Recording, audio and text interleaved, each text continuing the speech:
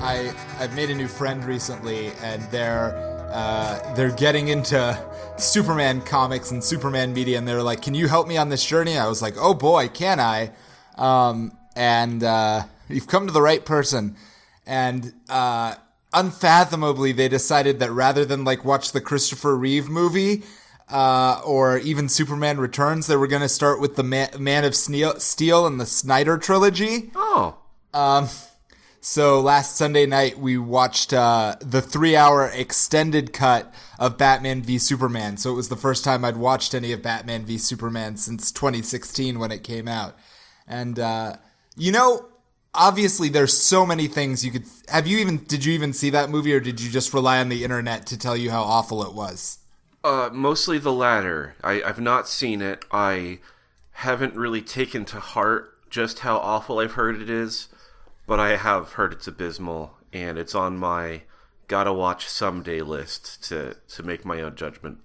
That's fine. I mean, it has all sorts of problems that I am not going to defend, but what really stuck out to me this time is how much of it can be laid right at the feet of Jesse Eisenberg and whatever the fuck he was deciding to do as Lex Luthor. Because, admittedly, it is a movie about superheroes, and everyone is kind of playing a weird it's a weird interpretation of Superman, and it's a weird interpretation of Batman. But like the whole point of those interpretations is like they're extremely grounded. And then you have just fucking Jesse Eisenberg just, literally, and every time he's in a scene, you just you start to cringe because he can't give a line delivery in like a normal way. It is just ridiculous. There's a scene in that movie where he's talking to a grown man, and he randomly picks up a Jolly Rancher and puts it in the man's mouth.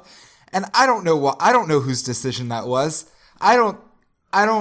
Yeah, is that supposed to be like a power move or something? That's the only interpretation, right? Is it some kind of dominance play? But it's just why?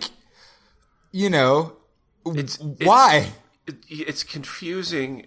It seems a little horny, and Clancy Brown. Okay, well, you can kind of see how, admittedly, those two names are not that close, but actually, now that I know it's Clancy Brown, I don't feel that bad. Anyway, Quincy and Clancy are pretty close, but now thinking of the two next to each other, I do want to combine them into one super horrifying, yet musically incredible super artist. But anyway. Clancy? Anyway, we can move on. But yeah, the Kurgan is also the voice of Lex Luthor in all of the animated DC media, and he gives a stellar performance. Yeah, no, Clancy Brown has just a gravelly, stony delivery. And then you see him in person, and you're like, oh, I can see why. That's the exact kind of face that sound comes from. Yeah. He's the right height. It's oh yeah, he's also 7 feet tall, which makes sense. Yeah.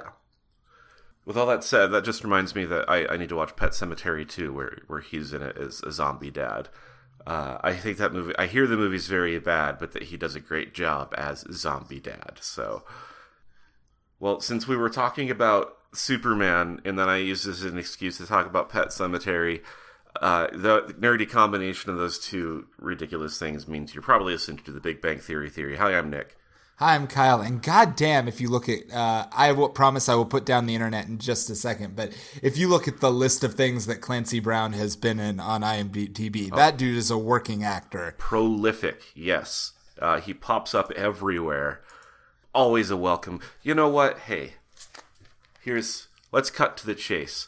This is a show where we watch the television show, The Big Bang Theory. We talk about it. Yeah, that's what we do. The real interesting concept, right?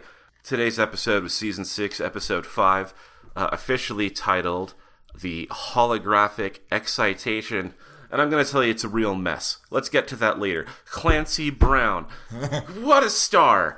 Oh my goodness. I think that the first real strong impression he made on me was in Starship Troopers, where I don't know what his official rank was, but he was effectively a drill sergeant, and later on he accepts a reduction in rank so he can go back to fighting on the front lines against the bugs. and that is one of a bajillion intensely radical manly things he's done. He's just... I don't know why, but I keep thinking he's in Cowboys and Aliens, which is such a stupid movie, and I don't remember if he really was in it or what he would have done. Wait, I still have the page up. Okay, this is... He was in Cowboys and Aliens. He was Preacher Meacham. I don't know why that is the strongest association I have with him. Maybe that was the first time I, had my own, oh, that's Clancy Brown, moment in a movie, with him being such a prolific actor, but... I think for me it was too. So first off, he's the captain of the guards. He's the big mean scary guard in Shawshank Redemption. Yes. Who nearly throws Tim Robbins off a roof and later beats up the guy who's molesting him so badly that he'll be... Two things never happened. The sisters never gave Andy any trouble, and what's his name? Never drank or never ate solid food ever again. And also, I think he plays one of the mysterious others in Lost, and whenever he showed up, it was like, oh, shit just got real. Well, I can go on about this for ages, but this is not usually a Clancy Brown appreciation podcast, though in a way it always really is, but not as explicitly. We should actually talk about what I said is already just a real mess of an episode, is how I felt about it. And so I'm gonna do our quick summary, and then we'll get into the details. But I'm gonna have to jump around a little bit over because this episode doesn't really have any one solid through thread. Instead, it's presented as a Halloween episode, and it is the least Halloween-y of any Halloween-themed episode of popular television I've ever seen. They do end up at a costume party at the end, but it's almost just, thrown on just as an excuse to tie some loose ends together. I felt... Well, and presumably because the episode was airing in October. Well, yeah, of course. They did it for a reason. But it was, just the most surface-level attention paid to Halloween, which I know is not itself a valid criteria for assessing an episode's quality, unless you're me, in which case this is dog shit. But moving on, Wolowitz is back from space, and he won't shut the fuck up about it, and everyone is sick of it. And so they're all at the comic book shop, the boys, and that's kind of your plot thread one, is everyone is sick of Wolowitz already.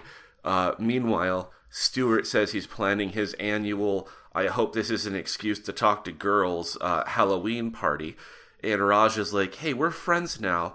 I'm just going to cover it. I'm wealthy, and I will take care of all of your party needs. And that thread is that's thread two, almost entirely disposed of, except for Raj occasionally offers some theme party menu items that are all really, really bad Halloween puns. And then later on, he's upset that he's not getting all the credit for the party. So that's plot 2, over and done with. Moving on to plot 3. All the ladies are hanging out. And they're like, hey, we're going to be doing cool stuff, couples costumes, whatever. And Penny's like, oh, God, I don't want to do it. I don't even know if I like Leonard. Really, I'm just going to be open about how self-centered I am and that he really just exists to meet all my needs. And the other ladies are like, you should actually maybe like him back if you're serious about this relationship. And then on a dime, she decides that she's going to start regularly visiting him at his lab to be interested in his work and have raucous hot lab sex. Plot 3, over and done with. Plot 4... Amy, not satisfied with the level of commitment she's getting from Sheldon, tries to seek a compromise on their couple's costume, which they never actually reach because they go as Raggedy Ann and C-3PO Andy, or Raggedy C-3PO, or whatever the fuck. Oh, I think that's all the plots, and then there's other stuff that happens. Oh, but then Wolowitz is show. Bernadette's upset, and then they dress as Smurfs together. This is plot 1B.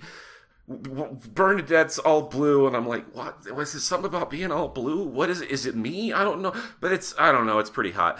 And then, she finally confronts Wallowitz and is like, "You're being a bitch and everyone's sick of it." And he keeps whining, and she confronts him again, and then they get over it. That's everything.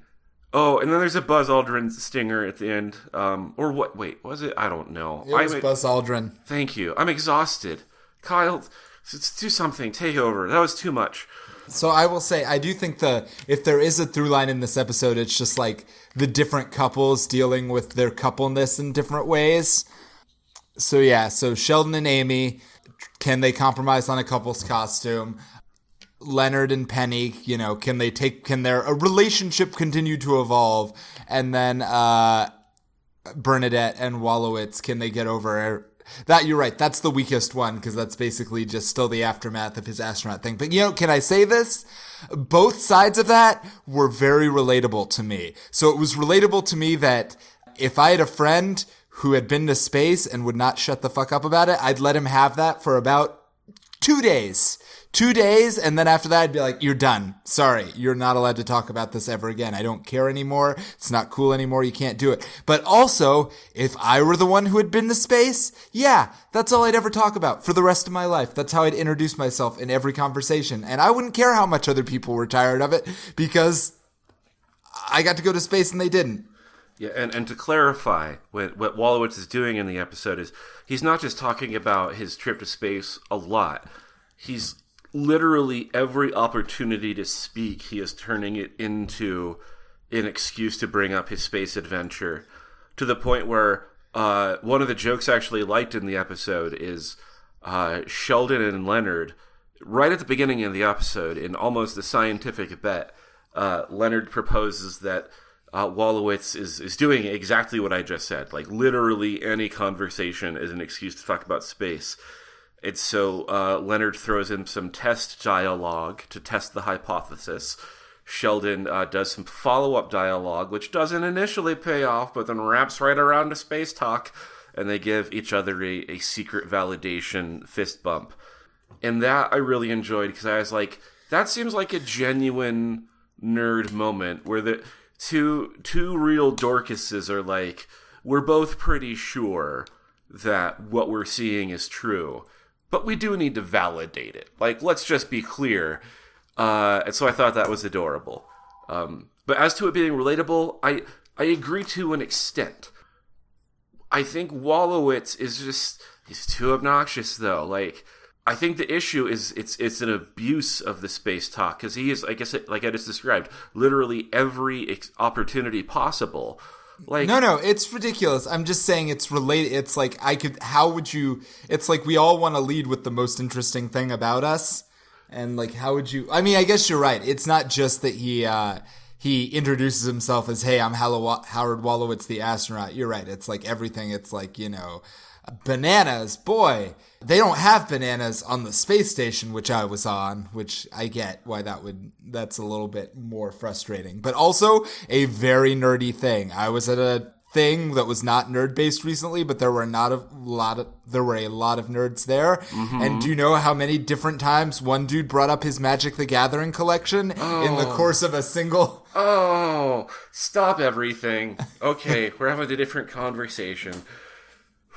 Diversion number 2 for season 6, episode 5. And now Nick reminisces about his time when he sold Magic the Gathering cards in a shitty comic book shop to monsters. Kyle, I've reminisced enough. I'm not even going to bother reminiscing now. I just want to be here to relate, because Kyle, I mean, come on, am I right? Am I right? I mean, come on, right? Like, you brought it up. How long? That game still exists. And they're still doing it. It doesn't cease. It didn't come and go like your Yu-Gi-Oh! Or your Pokemans. You, in the Lord's year 2022, within the last several weeks, are confronting the issue that I have been haunted by for literally a decade. They do like to talk about it. It is one of those things. It's just, I don't know. Maybe it's because every one of them is potentially a new recruit. Who knows how long any of them has really been deep in the MTG culture. I don't know how often they're there for Friday Night Magic. which is actually a really fun phrase for a thing that I loathe. But I think with my interests, at some point, through through trial and mostly error, I learned that a lot of the things I like have no relevance or bearing on other people's lives and are very rarely of any interest. And so that's why I don't tell people about my favorite Mega Man bosses as a way to get into every conversation anymore. Not because I don't love it, but because I had all in grade school to figure out that was going nowhere. And so what the fuck is going on with these magic people, I guess is what I'm asking. There are a lot of them, and they're legion, and every now and then it must work. I always think of the person who brings up magic like the person who sends dick pics. At some point, it must have worked for them, or they at least know someone it worked for, or they wouldn't keep doing it. Yeah, that's true. And it is exactly the same level of invasiveness and awfulness to hear someone bring up Magic the Gathering as for them to send you a picture of their genitals. I think it is 100% an equivalent behavior. Just so we're clear. Yeah. About how much I hate it. God, if someone sent me a pic of their genitals, at least I'd have some idea what we're talking about, you know? But someone comes up to me and they're like fucking tapping resources and they got planeswalkers and I'm like, no.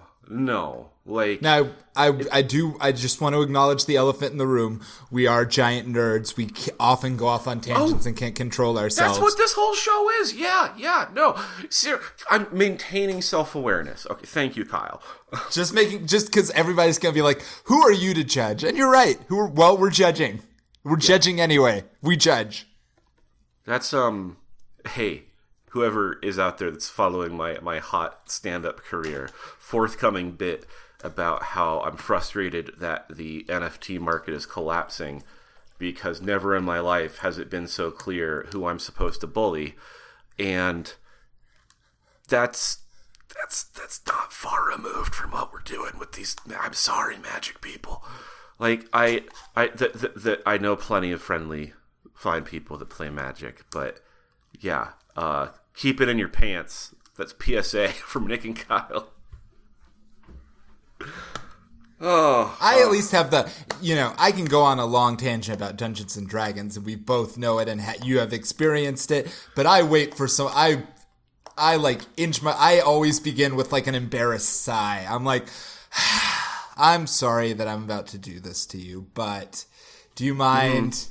Here we go. Well, you do the same thing when you're talking about, you're like, let me explain the difference between the Japanese and the Japanese modded with an English translation version of Final Fantasy VI versus the actual NES port of Final Fantasy VI that was originally released in the 90s. Yeah. Here I go. Yeah, I think, and maybe this is a flaw we both share, but at this point, I'm really taking it as a quality that we both bear a socially appropriate degree of shame for our dark arcane knowledge. That, yeah, I do know those differences between the different fan-translated versions of Final Fantasy VI, and should you ever need call upon my wisdom, I will surely grant your request, but know that I bring you down a little bit into my darkness whenever we communicate, that you walk away tainted forever, knowing a little bit more about whether the coin flip between Edgar and Sabin was truly a fair flip. Oh.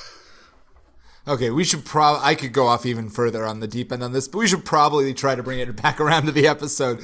So I'm going to do that now. All right. You're right that it comes out of nowhere in terms of plot or character development, but I did think the way that they, sort of rekindled the romance between Leonard and Penny was cute in this episode. Terrible, character pacing and arc, but just as a standalone bit, the nerd shows off his cool experiment to the hot lady, and it kind of gets her going. It was nice. Yeah, it was super cute, and I wonder, I don't genuinely suspect, just bullshitting here, just kicking the old bean around, whether this idea of Penny and Leonard hooking up in the lab isn't something that they've just been looking for an excuse to get into an episode, because it feels something that would be very natural to their relationship were they in a period where they were in a happy, comfortable, interested in each other, having sexy times period. But the fact is that for this entire season, there has been ambiguity, if not ambivalence, in the relationship. I mean, this season, like all of like half of last season too. Yeah. Well, and so that they do this setup where Penny acknowledges it, and the next scene is shown up at the lab to be like, "Oh my god, I'm so into you now." And like, well, I took it slightly. I mean, I think you're right that she's still kind of basic. Like the fact that she decides that she's going to randomly commit to trying to be a better partner and girlfriend is, you know, just because her friends are like, "Have you considered not being a bitch to your boyfriend?" is a little weird. But how I took it was basically she goes to a place where he is at his most confident and therefore his most like sexy and attractive. Like, and I do think, like, I think he embodies that in the scene well. It's like, you know, actually I think this is true of Nur. It's like, this is maybe not when they're talking about Magic the Gathering, but like when maybe even then, let's not rule them all out, you freaks. But no, when we are, you know, that's when we're talking about something about which we, you know a lot and makes us feel smart and, you know, we have some expertise and we're connecting with the other person as opposed to just like doing that thing where we autistically mine every aspect of our psyche for a collection of facts. But when we're talking to another person and actually connecting with them about something that we know a lot about and that we're happy to explore with them, that is usually us at our best, most attractive, you know, most interesting selves. So I think you see that I thought the bit with like, he's doing this whole thing where he's showing her this holographic like model system that he's set up and explaining how actually it's possible the whole universe, you know, he basically, putting on the moves. He was Carl Saganing her, you know, basically like the whole cosmos could just be, you know, a reflection, a canvas on a universal painting of which we are but, you know, specks in the corner of the canvas. It's like, that's good shit. Yeah. No, it was, I could see how you would sleep with that version of Leonard. Yeah, well, it almost seemed out of character for Leonard, but not quite. I think it was just surprising because I think, you know, in a way that I've kind of enjoyed, Leonard has really been pushed to the sidelines for a good while now. But in this episode, they really did, portray him in a positive light and give him a chance to really express his actual passion in a way that Penny was able to appreciate. And so that was a positive note. Like, it felt real weird, but this was a very fuckable Leonard. That's what's happening here. We could get into some more details, but I don't know. I got so excited about Clancy Brown and magic that it is cute that Wallowitz and Bernadette go as Papa Smurf and Smurfette. And also this is something that it's a joke that bugged me because it's something that another podcast I listened to had this complaint about the Smurf movies, that they're for children, but at the same time, they always insert the word Smurf anywhere in sentences for what might not be a kid-appropriate word. And the biggest example he gave was even in the marketing for one of the movies. It says, "Get Smurfed." And it's like, what does that even mean? Like, does that, like... I think the most obvious thing I think of is like get fucked or something, but that's not kid appropriate. What does get smurfed mean? Or like, you know, dance your smurfs off. Like, oh, they're obviously talking about asses. So, you know, it's that kind of trying to have it both ways, where if you're an adult, you get the double innuendo. If you're a kid or a dum-dum, you're just like, haha, smurf. And I say all of this because there's a line where Wallowitz being so pouty about not being lauded more highly as a space hero doesn't want to go to the Halloween party, but they're already both dressed up as Smurfs, 100% blue body paint, and Bernadette says, it's going to take me months to wash all this paint out of my Smurf. And yeah, which is a really lewd sentence. You're right. Yeah, and it's I heard it and I was like, no, there's no way. There's no way. Because most gingerly, most puritanically, you could interpret that as a butt. And I don't think she's talking about a butt. I think she's talking about having to routinely wash away, and she's gonna have to do it anyway. And well, who knows? How painted are they? Now that I think about it, why I was so upset by the sentence, I didn't think about the actual circumstances. What? They're totally having weird, totally blue genital sex after this. There's no other reason that you would totally blue paint under your clothes. I mean, commitment to your art, I guess, but yes, I get it. Those nasty freaks. You know, it would be the obvious conclusion to have made if I wanted to be lewd about it, but for God's sakes, that's not where I was for once in my life. And even then, this filthy show dragged me down in the mud with blue vagina talk. So anyway, that scene was cute. Oh, and actually, I really did like the stinger to the episode, where I really wish this happened sooner in the episode, because it would have helped Wolowitz come to some sort of realization or resolution sooner. Is that I think, I don't know, Roger Stewart or someone sends them a video of video footage of Buzz Aldrin handing out Halloween treats, and every treat he gives out, he relates to a pun about having gone to the moon, and really rubs it in every kid's face. And I think the last one is something like, oh, hey, here's a little moon pie for you. That's a place where I once went. What have you ever done? And that is one of the few, I think, celebrity appearances I've enjoyed on the show. So thank you for that, Big Bang Theory. I thought this episode was a mess. I was really upset about the lack of genuine Halloween content, but I did like the Buzz Aldrin clip, so hooray. Yes, again, I bet they're... Well, I mean, I wouldn't be surprised if they're really like that. Well, I mean... Some of them, anyway. Apparently not Buzz Aldrin, who's the most famous... Neil Armstrong seemed like he was a quiet weirdo, so he would have probably just, stared uncomfortably at you if you were like, aren't you that guy who walked on the moon? But everybody... I might be mixing the two up, but I think it's Buzz Aldrin who was once confronted by... I don't know if they were just a jokester or if they were serious, but someone saying that he'd never actually been to the moon, and he was caught on camera just socking the guy in the face. Yeah. And this wasn't decades ago. This is old man Aldrin being like, you better not step, motherfucker.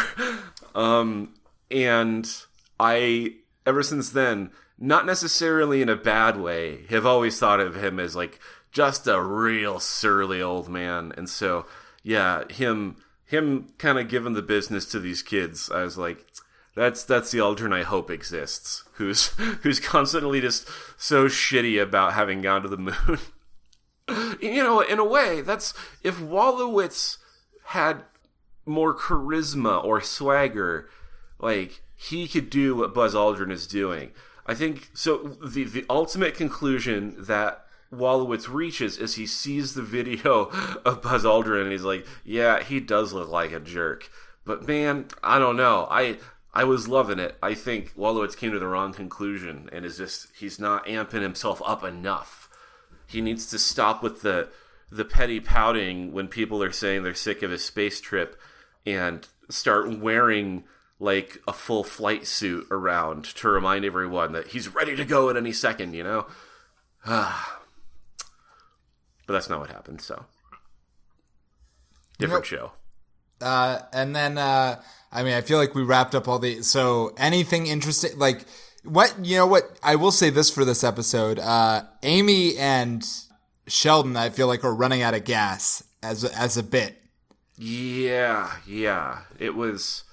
Theirs was definitely the least consequential and also least interesting of all the relationship catch-ups, because, yeah, Amy is pretty she comes straight out and says it.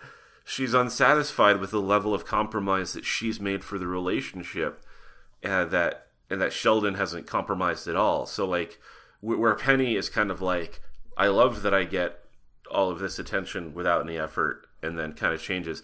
Like, Amy has to call Sheldon out about it so they can deal with it. And Sheldon, to his credit, is more than willing, but he's still Sheldon, and so he's not really conceding at all. And so, yeah, they don't really have... Well, I don't know. I mean, I guess you could say, like... Maybe I'm reading between the lines here, that you could read that Amy accepts that Sheldon can only budge so far. That he was even willing to put on the Raggedy Andy wig on top of his C-3PO costume. Like, that is going a million miles for Sheldon. But oh yeah, and it makes her. I mean, it seems like you're right. In real life, I feel like it would be a bad compromise. Like, it's hard to imagine anyone being satisfied. But within the confines of the show, Amy totally accepts it as a worthwhile compromise. Like, she seems totally happy. What was there? Oh, the only interesting thing I thought there was that we find out that Amy does not care for Star Wars, which isn't like that big a deal. But I do think it is interesting the way they continue to delineate between different types of nerddom, because she is like very much like I am a scientist and a professional woman, but I don't go, and I like have eccentric interests in scientific facts and ephemera, but I don't care about any of this pop culture shit. I think it's dumb. Yeah, which, I wish they explored that more, because she is one of the many varieties of nerds that are out there. And I think one of our criticisms of the show, at least initially, that I don't think is any less present than it was, there's less reason to keep going on and on about it, is, all of the main nerds that we started with are your, just pop culture consumption identity nerds. They're nerds in the way that they have to advertise that they are into everything. They can't just enjoy something. They have to have that enjoyment be their personality. Where, Amy is like, well, my personality is that I really, really like looking at brains, and all of your other dork shit you're doing doesn't interest me. Yeah, I like performing experiments on monkeys that are presumably ethical, but, we're not sure. Yeah. Well, and I doubt we'll see this, but it would be nice to see what I think is an underrepresented nerd trope, which is the outdoorsy nerd, which we've got a good healthy dose of in Montana, which are the people who, they're not your, camping, hunting, fishing because it's fun to go out and, crack brews with the fam or whatever, but the ones who are like, I went on an 8-day trick to look for some special myconids that only exist in this certain climate. I just brought enough food to survive. Very carefully planned out my rations. Like, I want one of those kind of nerds to show up at some point. But yeah, I think that's fair. I mean, we'll I think see. Those people do the Lord's work. They're basically why. That was Charles Darwin was one of those dudes. I mean, it's like they're the ones out there, discovering medicine and shit. Yeah, this Charles Darwin. It's weird that he gets so much shit from creationists for calling into question their whole belief system or whatever. But it's unfortunate that he's not more associated with rugged outdoorsmanship. Like Charles Darwin out there living on the land, hard scrabble life, eating hardtack, and just kind of looking at birds. Like, I think there needs to be more rugged masculinization of Charles Darwin if we don't want school education to get any more fucked up. That seems like a crazy suggestion, but I'm trying to do my part to help. So I agree. Anywho, anything else about this show? No, I think I'm totally done. All right. Well, since we have picked all the meat off this carcass, then we move on to the part of the show that people actually enjoy, which is where we recommend things from the greater nerdy world that we are watching when we're not, or otherwise engaging in when we're not watching The Big Bang Theory. You might want to try instead of, or in addition to, this wacky-ass television show. Kyle, I've got one loaded up, but do you want to go first? Hit me. Shall I? Go ahead. All right. So, hey, I've been playing Rogue Legacy 2. Haven't played enough to say anything about it so far, so good.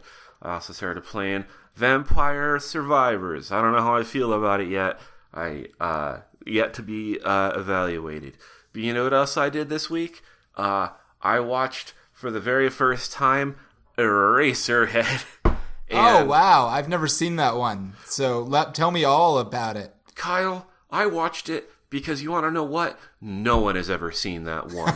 So few people, and I haven't intentionally avoided it, but way back when I was not even a blossoming movie guy, someone who, I didn't know shit, and I had friends who were more sophisticated than I, who were venturing out to the occasional art house film, and one or more of them had encountered Eraserhead and been like, oh brother, things I saw in that movie that I'm just never gonna forget. I don't know if you should watch it. I didn't enjoy it.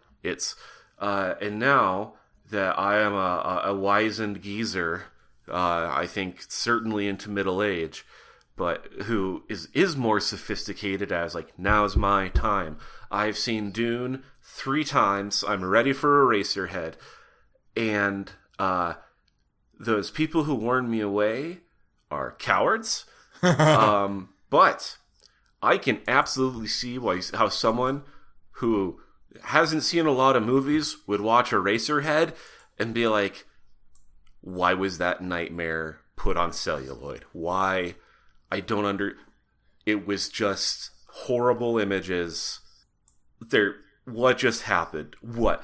And so I get it. But I also, and this is why I'm recommending it, is I do feel I'm at a place where I'm able to appreciate a movie like this that doesn't have a strong main narrative. Not that there isn't a narrative, but that to the extent it exists, it is secondary to just the kind of images and possible meanings being presented. For example, the movie begins with what appears to be a man working a bunch of levers at some gears inside of a planet.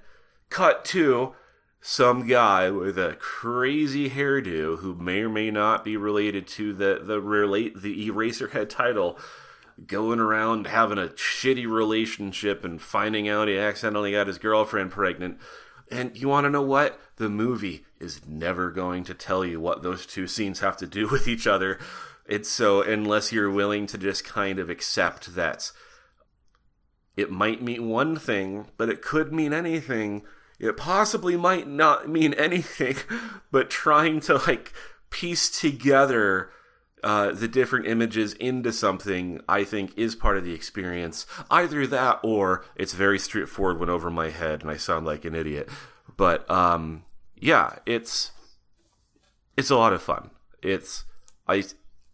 Like I said, there isn't a strong, clear narrative, and so I myself was mostly just kind of wondering when or why the lady in the radiator would start showing up, and then was happy when she did.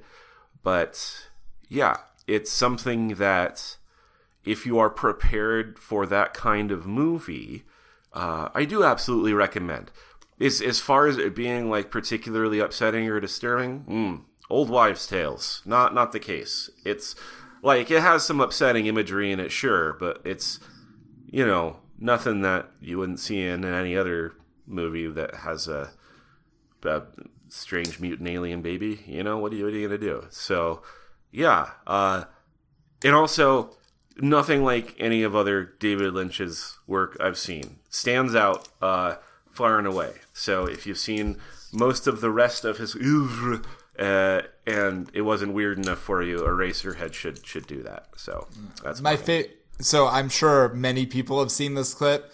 Not from Eraserhead, but, one of the funniest David Lynch clips that makes the rounds from time to time is he's being interviewed by someone. And he's like, Eraserhead is really my most spiritual film. And the interviewer gets so excited. It's like, oh, really? Elaborate on that. And he's like, no. Yeah. No, I feel like a real dork in that I am not a late in life, because I'm not that old, but like a late in pop culture taste development appreciator of David Lynch. Like, I wasn't one of those cool teens that was like, oh yeah, all his movies are great. But over the last 5 or 10 years, and because of things like that, yeah, I'm a big Lynch fan. He just, I was watching a Jay Leno interview with him the other day, and Jay Leno, awful, what are you going to do about, I can't get a good interview with him to begin with, but yeah, David Lynch, no interest in trying to look like a normal person in front of the audience, and no real interest in Jay Leno either, but not in any way mean, just clearly existing on a different level than anyone else in the room, so... Yeah, I think that. So I don't know that much about Eraserhead itself. I looked it up because I wanted to see when. I didn't realize it was so old. It came out in 1970, so it's basically as old as Star Wars. You can imagine, which is wild. I was surprised by that too. I just always love putting things in that calendar. The only thing I know about Eraserhead that's kind of fun is that the only reason David Lynch ever got any kind of mainstream purchase, or maybe I should say the reason he got mainstream purchase as quickly as he did and was allowed to direct normal feature films, is because apparently Mel Brooks, the guy who made Blazing Saddles, saw Eraserhead and was like, this guy's a genius. We got to get him into Hollywood. And he was just he got him projects. Mel Brooks, there's, someday, 3 years from now, there's probably going to be some sort of documentary about how you were a monster. But until then, you continue to surprise and delight. I did not know that's how Eraserhead was funded. And that Mel Brooks, even outside of his illustrious comedy career, is bringing the hits, really. I love that guy. But Kyle, what is your thing? Let's get to your thing. I don't know. I kind of feel like bringing a knife to an Eraserhead fight now. I don't. Well, you know what? No, I'm not gonna. So I saw the Chippendale movie. It's all right. It's interesting. Oh, wait, is that the new thing? Is that I thought it was a series, but just a movie? It's just a movie. Well, tell us about the movie, because I can say for sure I love the shit out of the Disney show as a youth. Well, I have bad news for you. It has very little to do with that. Well, I'm done. Never mind. Podcast over. It's basically Who Framed Roger Rabbit 2.0. It's about what if Chip and Dale were actors who made the show Chip and Dale Rescue Rangers, and now this is them in their 40s or whatever, both at the nadir of their careers. One of them's not even an act. One of them's going to conventions like in Galaxy Quest, and the other one doesn't even do that. He just works as an insurance adjuster. But then they got to solve a big, one of the other, someone is kidnapping all of these cartoon characters, and they're the only ones who seem to care enough to try and get to the bottom of it. So it's this big weird meta, again, it's cleverly written. It's funny. John Mulaney and Andy Samberg are the voices of Chip and Dale, and they do they have great charisma with each other. But and there are all sorts of funny jokes and weird sight gags about all of the different properties that they bring in to the universe. Again, very much like Who Framed Roger Rabbit.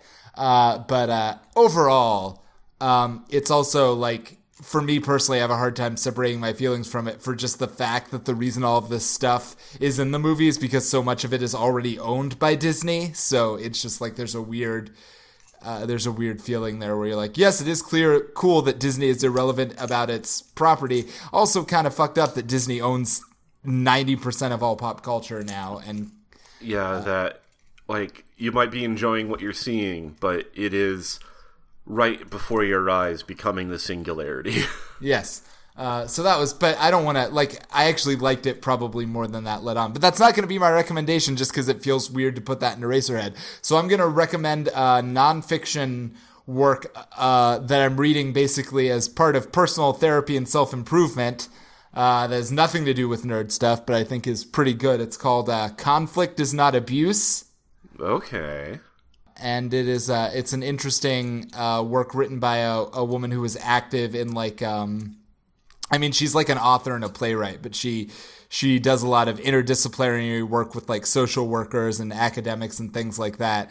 And so she wrote this this pretty interesting examination of social dynamics, where basically she argues that that one of the biggest problems that she doesn't even say progressive spaces. Just one of the biggest problems that society has at all levels, both at the level of personal communication, but then also as an international level, is like this dynamic where one side tends to overstate harm and use it to label the other side as a victimizer, so that they can then wildly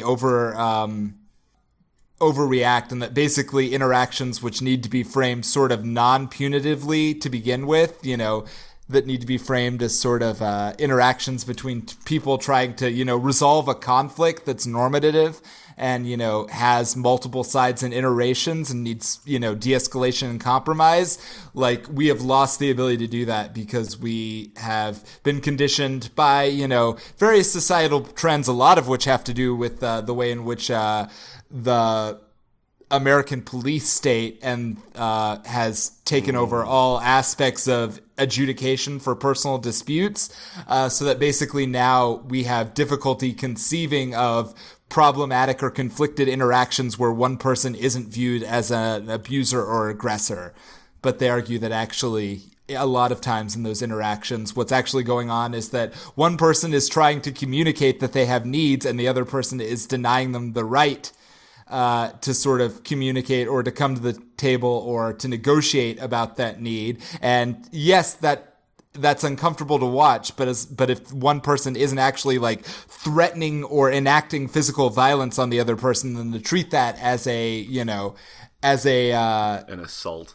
Yeah, an assault is actually, it's dishonest and it's destructive to community. Yeah. Well, and so I'm glad you brought this up because I think on the one hand, all of that is correct, and I think where I see it a lot just out in the world is I am in and among a very like social justice-y, progressive advocacy kind of larger community, and it very often does feel like, yes, disagreements like always include abuser, and that any interaction is therefore violence, and and that's like an extreme, broadening of a lot of different interactions, but it resonates, and then also I've been thinking about this in a much less direct way because of all of my watching of Curb Your Enthusiasm and the amount of conflict that exists on that show. I was just like, I do need to be better about this. Like, this should not be an awful thing that I'm avoiding. I just need to accept and maybe be more obnoxious even about it. Yeah, I think I think it's fair to say that it's a little bit weird as people who follow, as a couple of white men, to be like, yeah, obviously you just need to be willing to lean into conflict, but it particularly, basically you need to be willing to accept that, like, if you're part of a community and you care about that community, that letting the community devolve into a state where there's only people accusing each other isn't going to be healthy in the long run. And part of the reason why is, it doesn't create, like, basically, like, one of the main arguments in the part of the book that I'm in right now is, sometimes people are being seriously abused, but we don't have the time or the resources left to adjudicate those situations fairly or correctly or with the right resources, because so much of the oxygen is being taken up by bullshit. So it's like, and not surprisingly, a lot of the times the people who are underserved in these kind of are, the marginalized people. White people, accusing each other of abuse frame the conversation so that when, marginalized people are actually being abused, nobody has the resources or the time to give a shit. I think about this a lot think about like what's going on with like Johnny Depp and Amber Heard right now. And like, everybody has an opinion on that. Nobody has an opinion on any one of a number of other local conflicts that they should probably are more relevant to the communities in which they live. Well, and I think the same thing happens too when, like, you see someone on the interwebs who is being held out as like a caricature of the aggrieved person. Like all the memes you can see of the soy boys or angry feminists or whatever. And I think that does kind of cause, a fatigue where when people do have genuine grievances, if they're so overexposed to that, they're like, oh, another one of these assholes. And then, enough attention doesn't get paid because it's all given shorter shrift because you're just so exhausted. So anyway, the book is Conflict is Not Abuse. It's a pretty easy read, but it's about 300 pages. I'm only partway through it right now. But I was going to recommend Chippendale Rescue Rangers, and then Nick recommended Eraserhead, and I felt dumb. You're like, I need to do something that's more troubling. I need something that's even more directly dealing with trauma. I really need to lean into the problematicness of the discourse now. So let's talk about it. So now I've done that. Remember when we were just talking about Clancy Brown, how much better we had it? Yes. Before we got real. I bet has never caused a single problem or has never been toxic in their life is Clancy Brown. I'm 100% sure of it. Like that joke I made about Mel Brooks, can't do it about Clancy Brown. It just impeccable character, guaranteed.